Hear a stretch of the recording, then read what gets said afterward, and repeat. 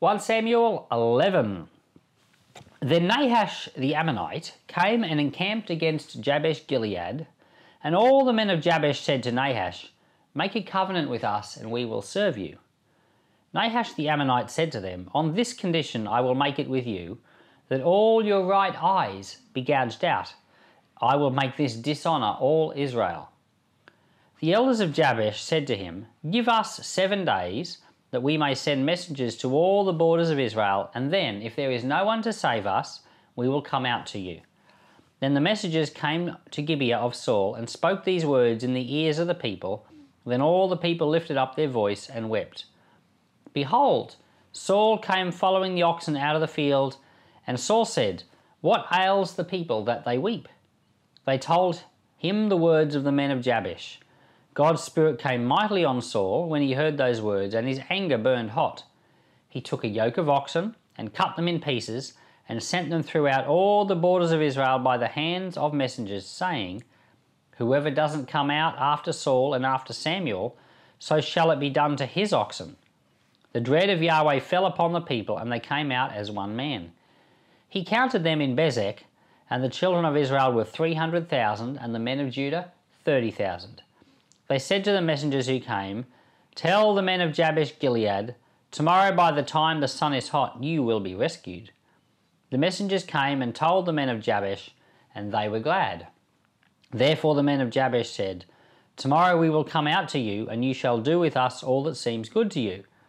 On the next day Saul put the people in 3 companies, and they came into the middle of the camp in the morning watch, and they struck the Ammonites until the heat of the day. Those who remained were scattered, so that no 2 of them were left together. The people said to Samuel, "Who is he who said, 'Shall Saul reign over us?' Bring those men that we may put them to death." Saul said, "No man shall be put to death today, for today Yahweh has rescued Israel." Then Samuel said to the people, "Come, let's go to Gilgal and renew the kingdom there." All the people went to Gilgal, and there they made Saul the king before Yahweh in Gilgal. There they offered sacrifices of peace offerings before Yahweh, and there Saul and all the men of Israel rejoiced greatly. So this is the 3rd step of the process of Saul becoming the leader. We talked about steps 1 and 2 in the last chapter, where he was privately anointed by Samuel. That was step 1. No one knew he was anointed, but he knew it. Step 2, the Lord publicly chose him, so everyone knew. But this is now step 3, where he wins the approval of the people and they support him. And like any good leader, it's not enough to know that you're picked or that God wants you to do a job. You can't be a leader without people, and they need to support you. Otherwise, you're not a leader. And so Saul goes through the 3 steps, and the 3rd step is this chapter. So in this chapter, the people of Jabesh Gilead. Now, this is a city that's over on the eastern side of the Jordan, and Saul and most of Israel are on the western side of the Jordan. And apparently, King Nahash of the Ammonites, now his name means snake. His name also means oracle. In other words, a prophecy or an oracle. So his name has 2 meanings. So King Nahash apparently had attacked city after city over there on the east side of the Jordan, and every time he would attack a city, guess what he would do? Gouge out the right eyes of the people that he would find there. And apparently, according to Josephus, this was so that they were unable to fight in battle. Now, I was thinking about that. I thought it had to do maybe with archery, because you'd use your eye to aim. But that's not what Josephus said. He said that it was because when they were in battle, they would hide behind their shield, and the shield would cover their face, but they would just have their right eye stick out behind the shield. So it stopped them from being able to defend themselves in battle. Well, I guess it stops them from defending and attacking in battle. Plus, if you've only got one eye, your sense of perspective isn't very good. So anyway, it was a thing that Nahash, king of the Ammonites, was doing. He had apparently attacked quite a few cities. And I think it's interesting because he was obviously attacking these cities over on the east of the Jordan, and no one on the west of the Jordan was doing anything about it. And we see all the way through the book of the Judges that different groups were oppressing the tribes, but the Lord would have to raise up a deliverer. So obviously the deliverer that's being raised up here isn't another judge. This time it's a king.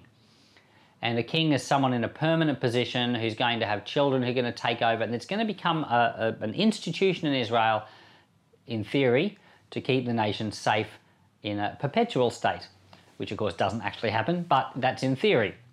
So Nahash he now comes to Jabesh Gilead. Now this was the town, you might remember back in the book of Judges, it's only probably 250 years earlier than this, where they had completely destroyed this town and killed everybody except for 400 virgins and given those virgins to the men of Benjamin. So Saul actually is quite likely descended from women from the town of Jabesh Gilead. But in any case, he hears this message and says, Nahash is there. He wants to attack. If you don't come and defend us, we're going to surrender. He's going to gouge out the right eye of everyone. And surrendering was a smart move because it saves lives. If you don't surrender, there's a battle, everyone dies. Especially if you think you're the weaker force, then you're better to surrender, because from that point on, you belong to that other king. You have to pay taxes and tribute, but at least they protect you and you can go on with a normal life. And so surrendering makes sense, except for in this case, he wants to gouge out the right eyes of everyone there. So not good. So Saul, of course, the Holy Spirit comes on him when he hears the news.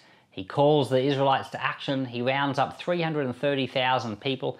It says he marched them and he attacked in the morning watch. So the morning watch would be, I'm guessing, the way I understand it is it's between 3 o'clock in the morning and 6 o'clock in the morning. So he's attacked very early. He's attacked in the middle of the night when they're all still asleep. He's attacked them in their tent, and it says he attacked right up to the heat of the day. So round about till midday, it took maybe up to 9 hours this battle to completely destroy the Ammonites, so that no two of them remained together, the Bible says.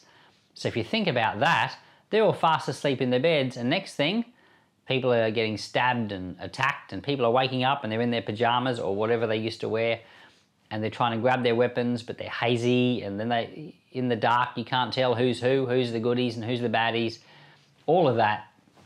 So it's a chaotic scene. Saul has a great victory, and in this process of doing this, he passes stage 3. He actually wins the hearts of the Israelites, and they accept him as their leader.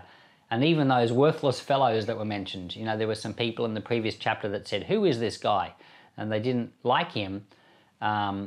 People were saying, let's put those worthless fellows to death, but Saul said, no one will be put to death. So even in that process, he's showing grace and mercy, and he's winning the hearts of all Israel to himself, and he becomes a leader. Now, I noticed a couple of interesting things here which I cannot help but mention. When the Dead Sea Scrolls were discovered, they were discovering scrolls or versions of the Bible, like old scrolls, copies that we didn't have before. So I'm not sure if you know much about how the Bible works, but the original, books were written, of course, on parchment. Parchment is animal skin. It's a scroll. So as they roll it and unroll it and they're using it, eventually over time it gets worn out. Like leather, even sitting on your leather lounge chair, eventually it starts to wear out, even if it takes 20 or 30 years. But you imagine a leather scroll that's rolled in and out and in and out over and over and over, it starts to wear out. So people make copies. So, they look at this, they read that, copy it down, and that's how we have copies today of these books. Now, the earliest copies we have of, like, say, for example, New Testament parchments, the earliest one, I think, is, around about 90 AD. Is it 90 or 140 AD? So we don't have the originals of the New Testament I'm talking about, but we do have copies. In fact, and some of the copies are very old. In fact, they may even be first copies. So we're basically, when we translate the Bible, or when people translate the Bible, they're looking to get the oldest of the scrolls, but they're also looking to see a variety of copies because they can compare them. And then they can see, and this is how we get things accurately. So when the Dead Sea Scrolls were discovered, in around about the middle of last century, they were finding older copies of the Old Testament books, and some of them were before the time of Jesus. So this was a huge discovery, and amazingly, the Bible that we have now is so similar. In fact, 99.99.99% similar to these old copies. It's incredible how accurately the Bible has been preserved. And there are, of course, some slight differences, and often it'd be, copying mistakes where they'd leave out a the, things like that. And the majority of the little mistakes that are made are like that. But occasionally, you get a big difference or a big change. And sometimes people don't know whether the big change is someone's added something into this one copy, or sometimes they don't know whether they've left something out. We've got one in this chapter, and we've got one in 2 chapters from now, chapter 13, that are both quite interesting. So I'm going to read to you what was found in 4Q Sam. So 4Q Sam is the scroll that came out of Cave 4 in Qumran, the first scroll of 1 Samuel. And there's an extra verse. You bet you didn't know. But this story has an extra verse, and it adds on before what we read. It's at the start of the chapter. Let me read it for you. It says, "Now Nahash, the king of the Ammonites, had been grievously oppressing the Gadites and the Reubenites. He would gouge out the right eye of each of them and would not grant Israel a deliverer. No one was left of the Israelites across the Jordan whose right eye Nahash, the king of the Ammonites, had not gouged out. But there were 7,000 who had escaped from the Ammonites and had gone to Jabesh Gilead." So you see there's like an introductory verse where it explains that Nahash had been attacking city after city, and it says he had gouged out the right eye of everybody except for 7,000 men who had fled to this city of Jabesh Gilead, and that's the setting for the book we just read. Is this verse Holy Bible like the rest of the Bible? I actually don't know. But either way, I just think it's an interesting piece of background information, and Josephus says similar things to this as well. I want to close with a thought. In the New Testament, in Matthew chapter 5, in the Sermon on the Mount, verse 29, Jesus said this. He said, if your right eye causes you to sin, gouge it out and throw it away. It's better to enter heaven, without your eye than to go to hell with 2 eyes. So that's really, really uncannily similar, because Nahash, who was an evil man, his name meant snake, he was gouging out right eyes, and but Jesus is saying, if your right eye causes you to sin, it's better to gouge it out than to go to hell with 2 eyes. What's the go here with these 2 similarities?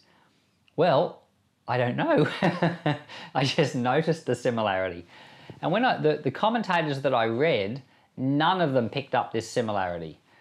It's not like anyone else seems to have an opinion, as far as I'm aware. There might be people who have an opinion, but I'm actually not really sure about it. But I do have a few thoughts on it from the New Testament's perspective. Number one, the right eye seems to have to do with the idea of affection. And so it has to do with what we love. And if your affections, in other words, your right eye, if the things you love or your affections are set on things that are not good, you need to get rid of those affections. Because it's better to let's say, just to pick a very stupid example, that the love of your life is fishing. And let's say that's all you can think about, but you realize it's consuming your life.